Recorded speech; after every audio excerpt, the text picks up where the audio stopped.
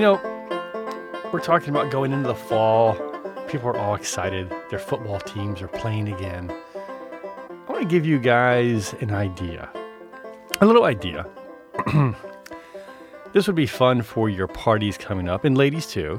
You could do great little potted arrangements of different plantings that match your school colors.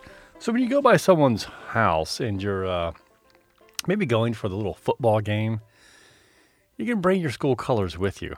For example, I'm going to start off, just give you a very simple one, because it's hard to get certain plant colors. Maroon is a tough one. Coleus. You could use Coleus. Coleus is great. You got that right. Now, Texas Good A&M job. colors, Coleus is good.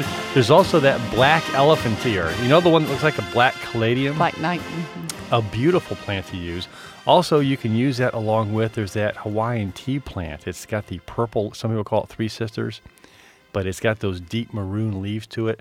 I just planted that in a few yards. Well, what happens, people don't realize, I leave the little Aggie colors in almost every yard we do.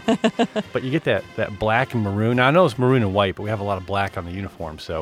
But you can get some fun things going. Doesn't matter what school you go to, you can find colors in the plants, in the flowers, in the fall plantings out there, and put together some fun little arrangements like that. LSU is pretty they do that all the time. When we hired Jimmy, remember that, from New Orleans? He loved That purple and yellow. his purple and yellow. Oh, yeah. But, Just you just go out there, your basic pansies, boom, you're there. Just look great. So, but it's kind of fun thinking about the different colors from your schools, or if it's maybe even your professional teams. Maybe if you're a huge Houston Texans fan, you could use the lobelia, and then some of those, it's got that deep, deep blue to it. And then along with that, you can use some of those Salvia greggii. You can Good get idea. that deep red and that deep blue together. Right. But you can put together some fun things like that. And of course, you can do the same thing with your foods too.